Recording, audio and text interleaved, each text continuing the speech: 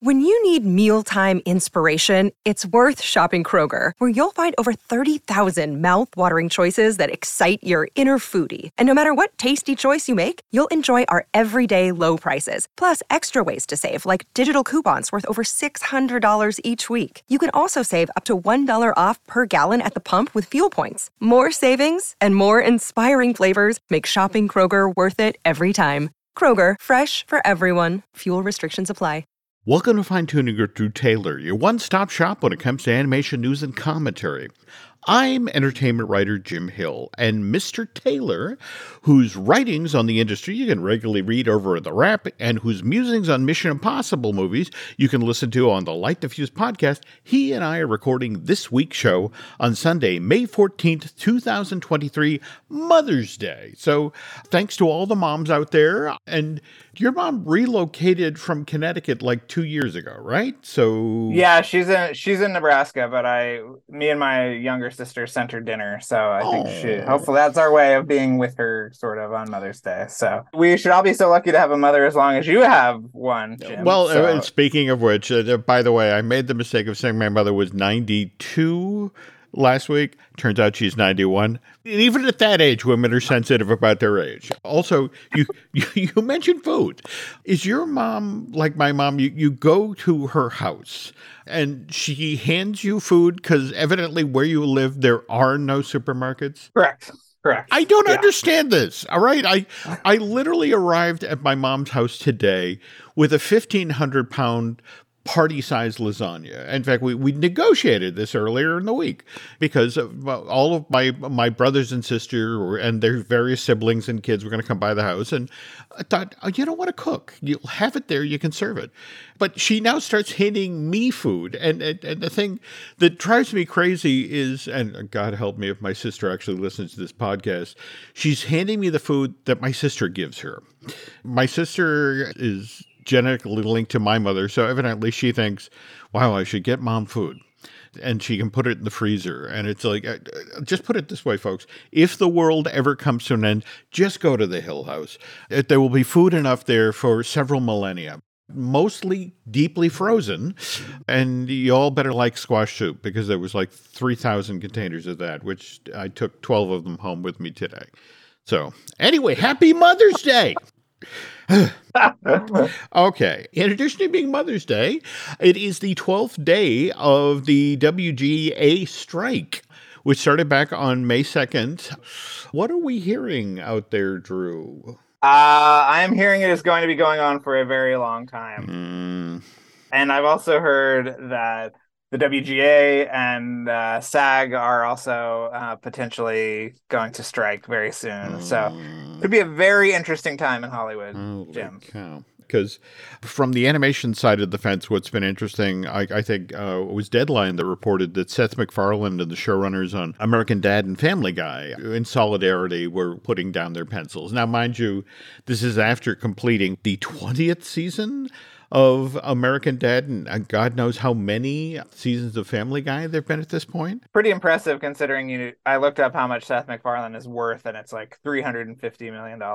So I appreciate him getting down and dirty with the rest of the strikers. Now, speaking of strikers, there's so much writing on the Writers Guild strike, but at the same time, there's something significant going on over at Disney. Did you see the picketers outside of the building there that are striking because they want to unionize? Is this the animation workers? Yeah. I didn't see that they were striking too, but that is great. I mean, I'm so happy about that. Some stuff has been bubbling up on social media that they've been kind of thrown into eclipse by what's been going on all over town. But there's a group of folks over at Disney who want to set up a union, and they're coming up against the Mouse House management and just want to acknowledge, hey, we've seen that. And if somebody wants to reach out and share what's going on, we'd love to chat with you folks.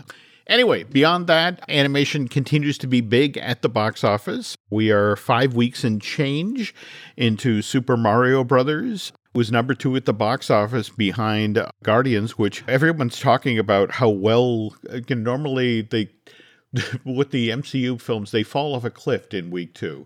this one had a surprisingly strong hold. But as of right now, Super Mario domestically is at $535 million, and it's worldwide, it's almost $1.2 billion at this point, right? Yeah, yeah. That is just crazy. It just became the I think last week Minions was still the most successful Illumination movie, and now Mario has eclipsed it since. Yeah. Now, realistically, though, Mario has done as well as it has, because, again, it got great word of mouth for fans of the game. It gave them what they wanted, but it also kind of was able to take advantage of the fact that there just wasn't a whole lot of family-friendly stuff out there.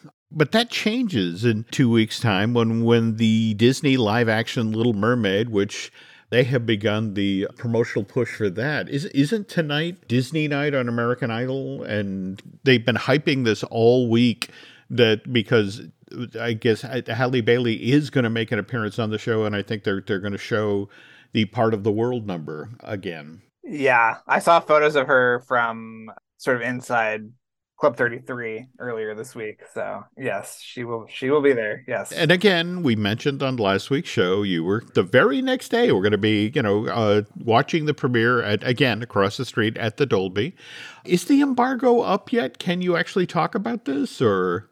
I think I can share my thoughts. I can't review it, obviously, but okay. Yeah, it's solid. It's very long. Mm-hmm. It's 134 minutes or something, which I don't really understand how kids are going to sit through that. Okay. But as I understand, Spider-Man Across the Spider-Verse is also very long. Really? So oh, wow. Okay. Maybe this is the summer where children learn to sit still and quiet for a prolonged period of time. Right. The trades were just covering, there's the 3 new songs that Menken did with Lin-Manuel, but they were also talking up the fact that stuff from the original film has been cut. Don't get me wrong, nobody walked out the door humming, We Are the Daughters of Triton. But is it true? Did they cut the Chef Louis song too? Yeah, Le Poisson or whatever. Yeah, that's not in there. And there's a very simplified version of Fathoms Below that is in the movie, but not as robust as we remember it. But hey, Jim, it's a trade-off because you get to hear Scuttle rapping. So, it's what we've always wanted. Now I'm just thinking about Buddy Hackett trying to do those Lin-Manuel verses. Oh, you're killing me. By doing what they did, removing the songs they did, foreshortening Fathoms Below and getting rid of Daughters of Triton, the idea was that part of your world would hit that much bigger, that much more effective. And don't get me wrong, you and I saw that at D23, and I thought it was a really great rendition of the song. But how far in are we into the movie before Ariel sings for the first time? Yeah, I mean, we're pretty far in. I mean, what's interesting, too, is that they gave her another number after she goes through the transformation, which is kind of inside her head, which is a great solution because you could see, the people sitting around the board table going, she doesn't sing in the second half. She doesn't sing. We got to get her to sing. Okay. So that was kind of the workaround for that. Wow. There's also a very weird element where after the spell is cast, part of the spell is also that she can't remember that she's got to kiss Prince Eric.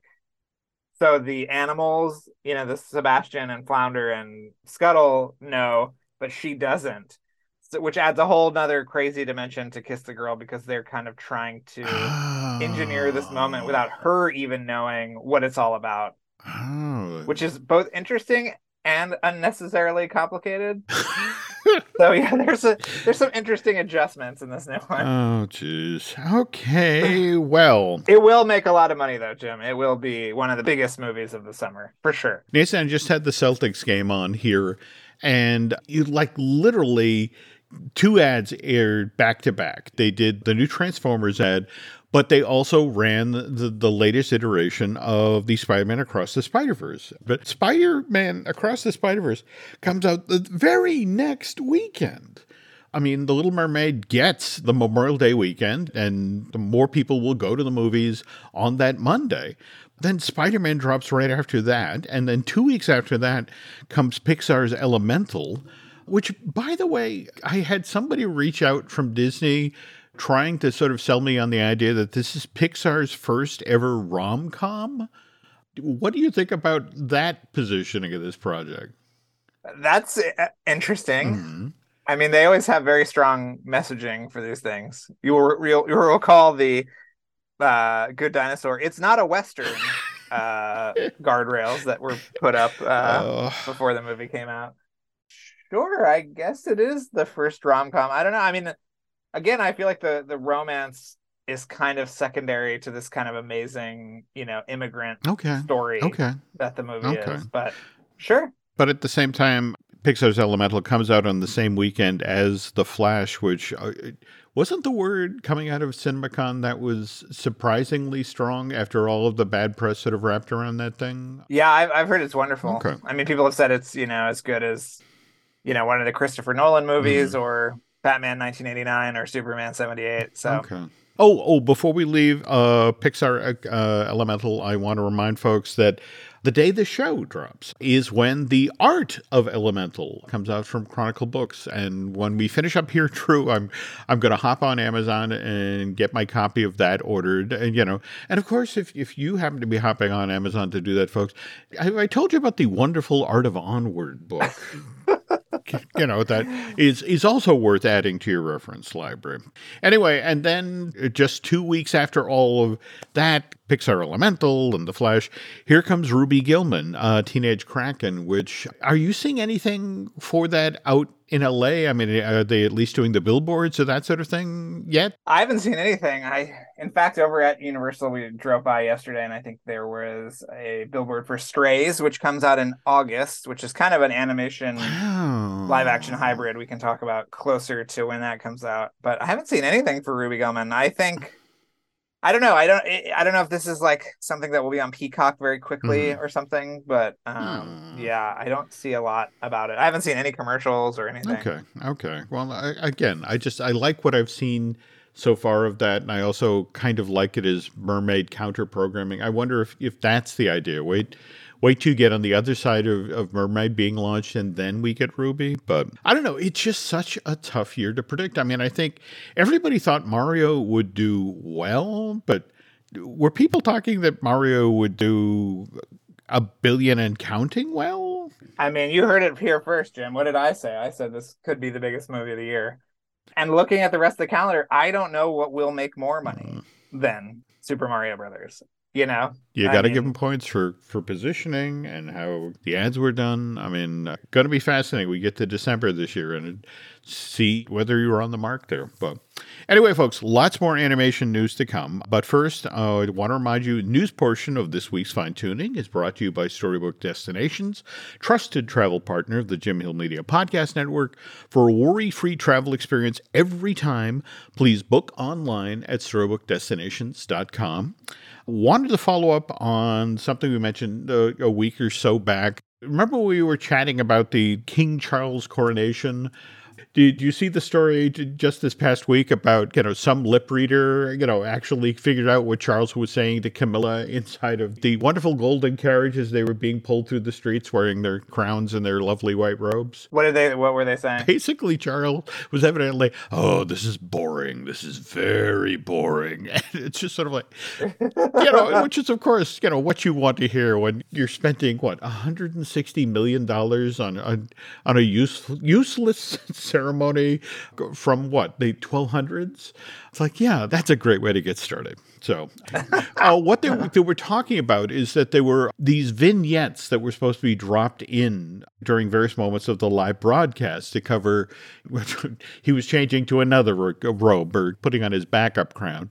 And so there were, like the Tom Cruise flyover, but there was one that the Disney company had prepped, which featured Winnie the Pooh and Piglet. Did you get to see this? No. Is it online? Yes, it is. And it's basically Pooh and Piglet at the door of Windsor Castle, and the colorful story that they're sharing is that evidently when King Charles was Prince Charles, he loved the red squirrels that were on the grounds of Windsor Castle, and so much so that he named a few of them and let them get into Windsor Castle occasionally. And the animation actually shows Pooh opening the door of the castle, and a whole bunch of red squirrels run in and promptly. I don't know. Maybe the wiring of the building. I'm not sure. And I mean no disrespect to the people who did the animation for this thing, but we've seen just in the past 10 years, was Winnie the Pooh. The movie was 2011, so 2011. Yeah. Okay, so yeah, okay. Within the past 10 or 12 years, we've seen high quality animation of Winnie the Pooh done by Disney Studios. I gotta say, this stuff, when you look at it, it looks like the stuff that was done for the New Adventures of Winnie the Pooh back in the mid 80s, for the Disney Afternoon show. It wasn't great. And in fact, there's a shot in this thing where Pooh is holding open the door at Windsor Castle, and it was either done so quickly or so haphazardly. Pooh's hand is hanging in midair about 2 inches away from the actual door. They didn't even line up the pieces of animation. Just one of these things where it's like, yes, we'd love to take part in the King Charles coronation telecast and say, here, we have $1.40. Go do what you can. But I don't know. I was kind of surprised. Something that, on the other hand, did not surprise me in the slightest. Have you heard about the Barney's World animated series that Mattel, after they acquired the rights to the characters, has in the works? This is the new completely animated preschool show, right? There you go. Okay. That's it exactly. Evidently, they've lined up a number of folks who are going to take on the project around the globe. And for example, it's going to end up on Cartoon Network's preschool block, Carnito, and also the folks over at Max, which Max officially launches this week sometime. No, it's the 23rd. It will 23rd. Launch with Gremlin's Secret of the Mogwai. And now you sent that along on the pile of stuff that you wanted to talk about today. So far, we only have the trailer, right? Yeah, we had a teaser that was announced that was released during the kind of announcement of Max, and now there is a full-on trailer for the show, and I think it looks like a lot of fun. It's kind of got an interesting art style. They sort of explain why his name is Gizmo, even though Billy's father gave him the name of Gizmo in the 1984 movie.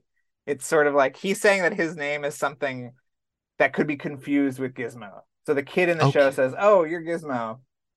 And, that's the workaround, I guess. But it looks very cute. Yeah.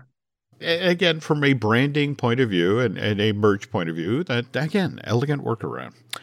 Did we talk about this on air, the Disney immersive thing? Because you were trying to decide whether or not you should go out to Las Vegas to catch it, right? Yeah, now I don't need to, Jim, because it's coming on over to LA. Yeah. And I'm kind of intrigued as to where they set it up, the Amoeba building on Sunset. Yeah, that's where the Van Gogh thing has been. Is it really? Let me tell you, that area, Jim, used to just be really fun. Between that and the ArcLight and the Cinerama Dome, and there was a veggie grill and a pizza place. Yeah. And now it's just a ghost town. It's really sad. Wasn't there news, though, about the ArcLight will reopen, but they've kicked the can to 2024? Yeah, I mean, that building is still the only one owned and operated, or owned by the people that own the other Pacific theaters. So they held on to that piece of land, and I think that the dome is historically protected, so they can't put up like gross, condo buildings. Okay, but yeah, the Amoeba has been home to the Van Gogh exhibit for the past few years, and Amoeba has since moved sort of down the street onto Vine, across the street from the Funko flagship store, which, Jim, I know is oh no something that you're very excited about. Do you suppose the place they cleared all of those E.T. Atari games out of is that where the Funkos are going? Yeah, I think that's how the walls of the Funko building were made of those E.T. cartridges, and and now it's covered in the blood of Mondo. So that's where it is now. But yeah, I'm really looking forward to actually getting to check out the immersive Disney exhibit. I didn't realize that it was already in 13 other cities. Oh, yeah. I Yeah. mean, in fact, they just extended the one in Boston. In fact, what's so funny is that as part of the press kit for the LA launch, they actually include quotes from the folks who saw it in Boston. And I mean, tickets for it are already on sale. And again, officially launches on June 23rd. What were the quotes from Boston? Somebody going, it was wicked good. You should have seen it. We had to park the car over in Harvard Yard, but we got there and it was amazing.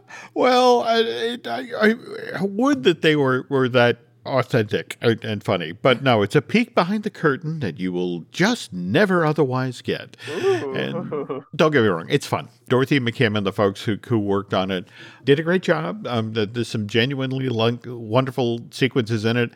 When I was talking with Dorothy, out ahead of the Vegas one, they were supposed, I mean, the whole concept of the show is it's supposed to be modular so they can drop new stuff in.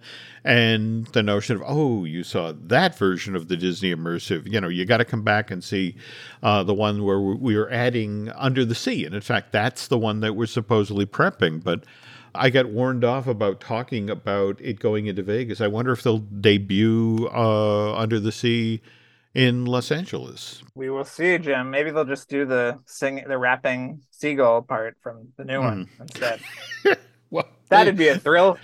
No, you face it, you have to clear the people out of the building for the next group to get in. Now, on the second half of the show, Drew's going to talk all about, it was this weekend you did your thing at Gallery Nucleus with Craig McCracken, right? Yeah, yesterday it was a huge hit, Jim. You should have been there. It was great. I was busy delivering lasagna, but yes, I should have been there. But did you see the story that came out via a Gold Derby about Incredibles 2? No. Why was there a story about Incredibles 2 coming out in the year of our Lord 2023? There's been a lot of talk lately about AI. And in fact, supposedly that's one of the issues that's on the table with the Writers Guild. But Gold Derby sat down with your buddy, Brad Bird. They announced they're going to make Incredibles 2, but he was busy working on Tomorrowland. Movie gets announced March of 2014. Brad himself could not begin working on the movie till April of 2015, again, because he's already made this commitment to the Tomorrowland movie. A year and a half later, Disney suddenly moves up the release date of Incredibles 2 by a full 12 months.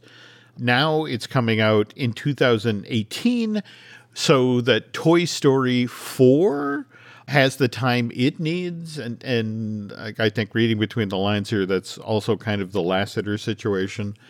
But Brad talked about how he had a very different storyline set up for Incredibles 2 initially. It was much more ambitious about artificial intelligence. And one evidently the studio itself was really excited about. But the problem was with the newer, closer release date with less time to make the movie, something that ambitious just was not going to be possible. So Brad, from all of his years of working on things like The Simpsons and used to working with tight production deadlines, and in situations like that, what's the phrase they use? You've got to kill your darlings. So they went with a simpler story. I mean, you got to interview Brad a couple of times. Did you get to talk with him for Incredibles 2? Yeah, and I know what those plans were, the kind of AI thing. You can see some of it on the Blu-ray. There's a sequence at Edna's house where all the appliances come to life and try to kill her and Jack, and it's really great. Jack uses all his powers to save Edna, but there were really, anyone who says like it's very weird that the movie just climaxed on a boat, which is something that I sympathize with. At one point, this AI was going to take over the entire city and buildings were going to come to life and all of this crazy stuff that didn't end up happening because of what you said. They lost a year out of their production schedule and all that stuff went away because they just had to get it done. And a boat is a lot easier than a living building. So, yeah. I really want Brad to catch a break. I mean, there's still a part of me that I just can't imagine what it was like to be working on 1906 and to have this thing that Disney and Warner's were going to work together. And didn't they have like all of the sound stages at Warner's set aside because that was actually going to happen? Oh yeah. It got very close. Very close. Yeah. Totally changing the subject here. When Drew and I get back from this commercial break, Drew's going to tell us all about sitting down and talking with Craig McCracken about his amazing career in animation.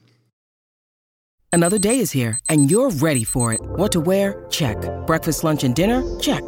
Planning for what's next and how to save for it? That's where Bank of America can help. For your financial to-dos, Bank of America has experts ready to help get you closer to your goals. Get started at one of our local financial centers or 24/7 in our mobile banking app. Find a location near you at bankofamerica.com/talktous. What would you like the power to do? Mobile banking requires downloading the app and is only available for select devices. Message and data rates may apply. Bank of America N.A., member FDIC. Before we get to the Craig McCracken stuff, can you talk about the Digman renewal? Well, I mean, I think we should use the word renewal in quotes, Jim, as we've explained many times before. Yeah, I think this is just I am the second. so sorry. Yeah, I keep falling for this. I know you're like, wow, they're doing more episodes of an animated series and not just. I mean, see, this is the difference between the guy who records in New Hampshire and the guy who records in LA. It's like yes, you put 20 episodes into production. Oh, what a surprise! Season 1 is 10 episodes. Gee, I wonder what's going to happen with those other 10 episodes. Exactly. So I've seen the new Clone High episodes, Jim, which are excellent. I should tell you. Okay. Yes. But yeah, that's another thing where there are 20 episodes total, and we'll get 10 now and another 10 in the not too distant future. I would say probably next year, maybe. But yeah, so I think Digman is the same thing. They made 20 episodes, and so now they're saying it's renewed when it's like, not renewed, you're just putting out the rest of the ones that you already made. But yes. It's interesting we're talking about Digman, and again, the whole notion of you sign up for 20 episodes and those are 2 seasons. And when you think about what just happened with Netflix and Kid Cosmic, we are always just so lucky when we get a Craig McCracken show. You look at what this guy has been involved with, whether it's Powerpuff Girls or Foster's Home for Imaginary Friends or Wander Over Yonder, which even today has a special place in my heart. But he's still out there plugging away, right? Oh, yeah. We talked for over an hour. And how I did it was I just went through his entire career. So we got the complete story about everything, including what happened with Wander, where Kid Cosmic came from, the fact that he was kind of finishing Kid Cosmic as Netflix animation was burning down around him. We got a lot of... What do you want to hear about, Jim? You tell me. So what did happen with Wander? You know, which again had so many of my favorite vocal performers. I mean, just April Winchell alone, that I would tune into the show just for her character. Well, let me start with the voice cast, because he said that he actually had a lunch meeting with Jack McBrayer. Right. And McBrayer was a huge fan of Foster's and said, if you ever have anything, the smallest part, please let me know. I will do it. And Craig had been working on this thing called Wander Over Yonder as a comic book. And he was just this Muppety guy. And he said after that lunch meeting that he said, oh my God, I think I know who Wander is. It's Jack McBrayer. Because he said he's just as sweet in real life and kind of affable and guileless, and that was it. So what happened with season 3 is that he went to Disney and pitched them season 3, and they said, that's nice, and just didn't pick it up. So he told us what the story for season 3 was going to be, which was that they would collect all the kind of crazy characters that they had met along the way, put them all in the ship, kind of paint it Electric Mayhem style, like the bus, and it was them kind of traveling around the universe, delivering aliens back to their planets or whatever. But it was really interesting because it was Wander and Sylvie and Hater and what's his name, Peepers on the ship together, having to coexist. And he said it was a really great, funny dynamic of just having them all in the same place at the same time for the whole season. So that was the idea for season 3. Wasn't season 2 where Lord Hater had to deal with, the first time with competition, Lord Dominator, right? Who turned out to be a really mean teenage girl. Right. I mean, it was kind of interesting that the show stepped away from or evolved out of what they'd done for season 1. And did it not hold its numbers? I mean, what did from what Disney he said, cite? it was incredibly expensive to produce because it was, they never reused the same location twice because it was all over the universe. Oh, interesting And point. yeah, and he said that it was also somewhat hampered by the fact that it was really Hader's show, not Wander's show. And that if he could have done it again, he would have named it, Lord Hader or whatever, Master of Everything. The other thing that was really a strike against it was there were no children characters, and there weren't even any humans. So that was a big ding against it. And if you look at the shows that came after, like Amphibia, like Star versus the Forces of Evil, like Owl House, they all had that human child component that Wander Over Yonder did not have. Even a Future Worm, had a kid at the center. So yeah. Interesting. But wow. What's really interesting, Jim, and you will be very interested to hear about this, he said that Kid Cosmic was actually developed at Disney. Whoa. Yeah, that he had he actually produced a full animatic pilot for the first episode. He had gotten the okay to do a serialized show after the success of Gravity Falls. It was the same show. It was called The Kid from Planet Earth at the time. And it had a kid at the center again. So, he knew that. And they loved it. But then they said that Disney was not programming original animation for young boys. And at the same time, the Owl House was getting developed. And they said, we are going to go with the Owl House instead, which, obviously is a brilliant show that we love. Yeah. But that also had had its issues too with Disney. Of course. But then he said, okay, but he had a little carve out in his contract that he could take it somewhere else. He went and showed it to Netflix. They went crazy for it.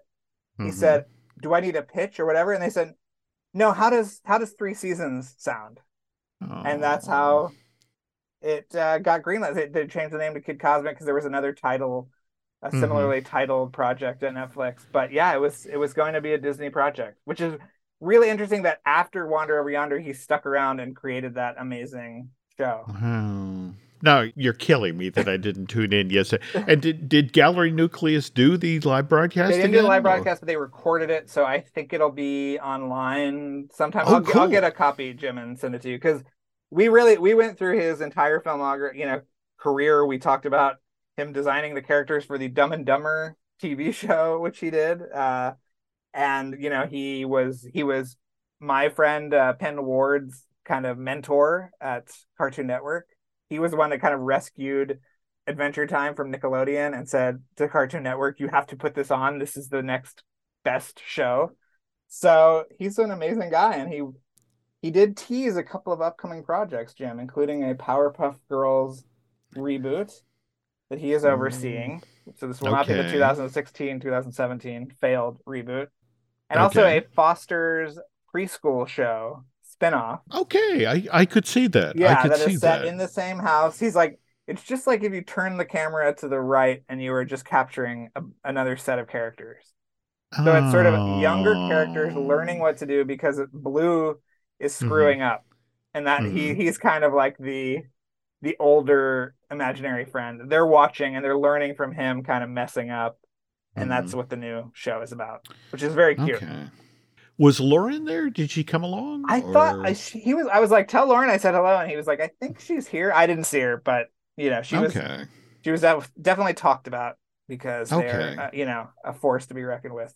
I was lucky enough when she had Medusa set up at Sony. I got to sit with her in her office for a half hour and have her talk me through that movie. And we've got the Netflix saving from the fire, the shape-changing teenage girl. Oh, Nimona. And I wish that somebody would be smart enough to reach out to Lauren and find out, we got Nimona away from Blue Sky. Can we get Medusa away from Sony, because it was the greatest idea for a teenage girl empowerment story, funny as hell, based in the Greek gods and mythology and all that. There were some pencil tests that were on Twitter a couple weeks ago. I don't know if you saw those with her running through the forest, but that was an earlier version, I think. That was from the 2D version. But her running through and getting the snakes caught on the tree. Did you see all that? It was so good. It was so good. But, he said something, Jim, about her show, Lauren's show, Toil and Trouble, which was being worked on at Netflix at the same time. And he said they were going to send the storyboards to Mercury Filmworks, which is, one of our favorite animation studios, on a Monday. Yep. He got the call on Friday that the show was being shut down, and she had to fire everybody on that same day. God. He was like, I thought that I was going to retire at Netflix. That's how sure of the place I was. What amazes me about the Lauren Faust and the Craig McCrackens of the world is they deal with this sort of nonsense working in animation.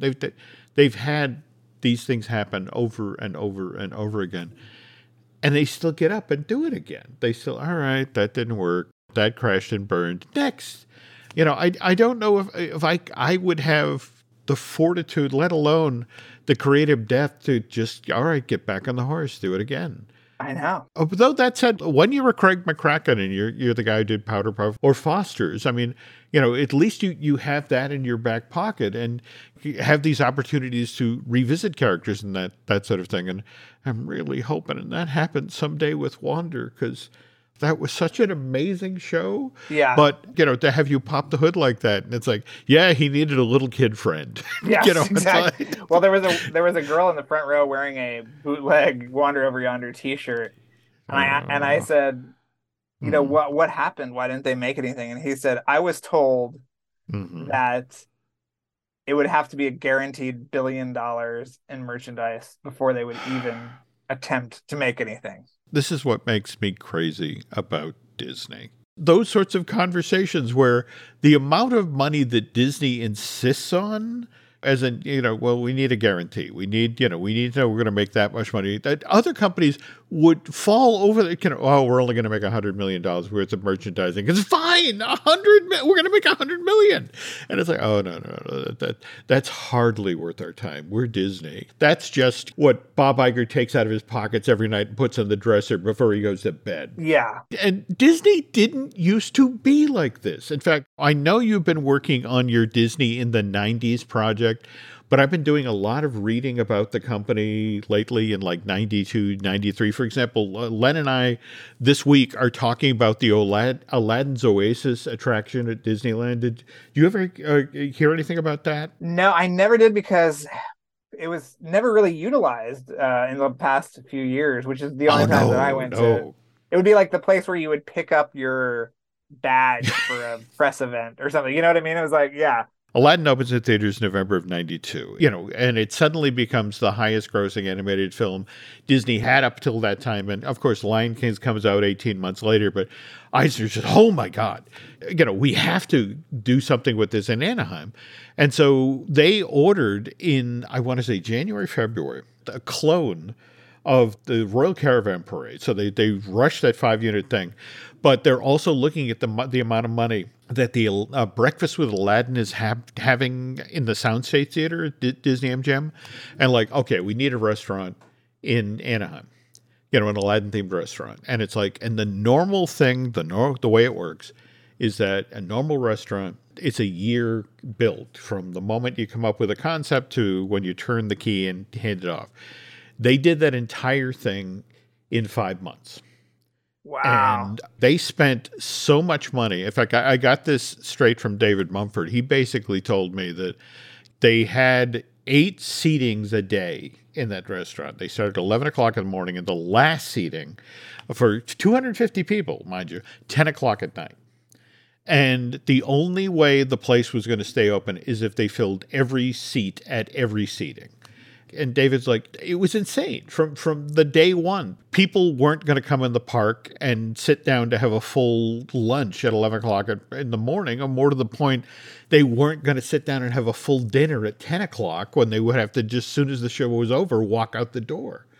So it all crashed and burned inside of 14 months. How have we not had an actual attraction based on that movie? It's just... If you remember the Imagineering Lab with the VR thing. Oh, yes, I do remember that. That was at Disney Quest, right? Or was that in Innovations? Well, it started at... Imagineering Lab was in Innovations, and then eventually when they did finally launch Disney Quest in 98, it was an attraction there. But at the same time, it was, the VR equivalent of a deep sea diving helmet. It's like, here, put on this 35-pound thing and fly a carpet, kid. You having a good time? I mean, what was it? Mermaid opened in theaters, the original hand-drawn, in 89, and we didn't actually get a quote-unquote ride with it till what, 2012? And that was the crummy version. Yes. Right? Yes, it was. Yes, it was. Not the wonderful fly-through Tony Baxter, the thing that was originally designed for Disneyland Paris. But it may happen. Speaking of which, didn't we see a rumor just this week about Mr. Cruise potentially doing another Mission Impossible movie on the side of the two-parter that starts in the summer, right? If he is, it's going to be with a new creative team, I imagine. I don't know how anybody can get back into the swing of things after these two giant movies. I know he's got another project after 8 that is a little bit more low-key. Okay. No jumping off of helicopters or anything. But it's not the space movie either that I know that people have been talking about. Oh, okay. Listen, he could do anything, Jim. He's gonna outlive us all. He'll look good doing it. It's just, it's depressing. He's a force of nature. He is. And if you want to learn more about this force of nature, you really need to check out the Light Diffuse podcast, folks. This is the wonderful show that Mr. Taylor does with his equally talented co-host, Charles Hood. What are you guys up to this week over there? Well, this week, I think I can say this because it's coming out after the trailer drops. We're going to be breaking down the brand new trailer, Jim. Oh. Yeah, okay. So that'll be this week. Then we've got a great 2-part interview with Brian Burke, former Bad Robot executive who produced 3 through 5. Oh, cool. Okay. Well, all right. Seriously, folks, you want to check that out. And we have some other podcasts here you might want to check out. We got Disney Dish with Len Testo. We got Marvelous Disney, the podcast that Aaron Adams, our editor here, he and I talk about the latest news in Marvel. And by the way, Aaron also has an outside podcast of his own, 32nd Street. And yes, Brian Gaughan and I will be getting a new Looking at Lucasfilm Up Out of the Ground this week or thereabouts.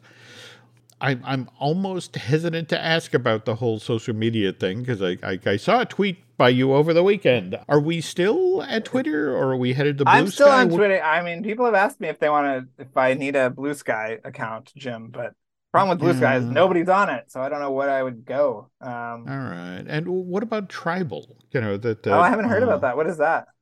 Well, supposedly the folks who previously ran Twitter. Yes, I've heard. Yeah. Okay. But no, I'm still on Twitter. Yeah. But look, if you're looking for us on social media, I mean, again, Drew, you're there, and I'm on Twitter and Instagram as Jim Hill Media, and over on Facebook as Jim Hill Media News. Beyond that, folks, if you could do Drew and I a favor, if you could head over to Apple Podcasts and rate and review, not just the show you're listening to right now, Fine Tuning, but likewise put in a good word for Light Diffuse. That would be incredibly helpful. And I think that's going to do it for now. And when I finish all my homework that Mr. Taylor is giving me, we'll be back with a new show. But till then, thank you for listening.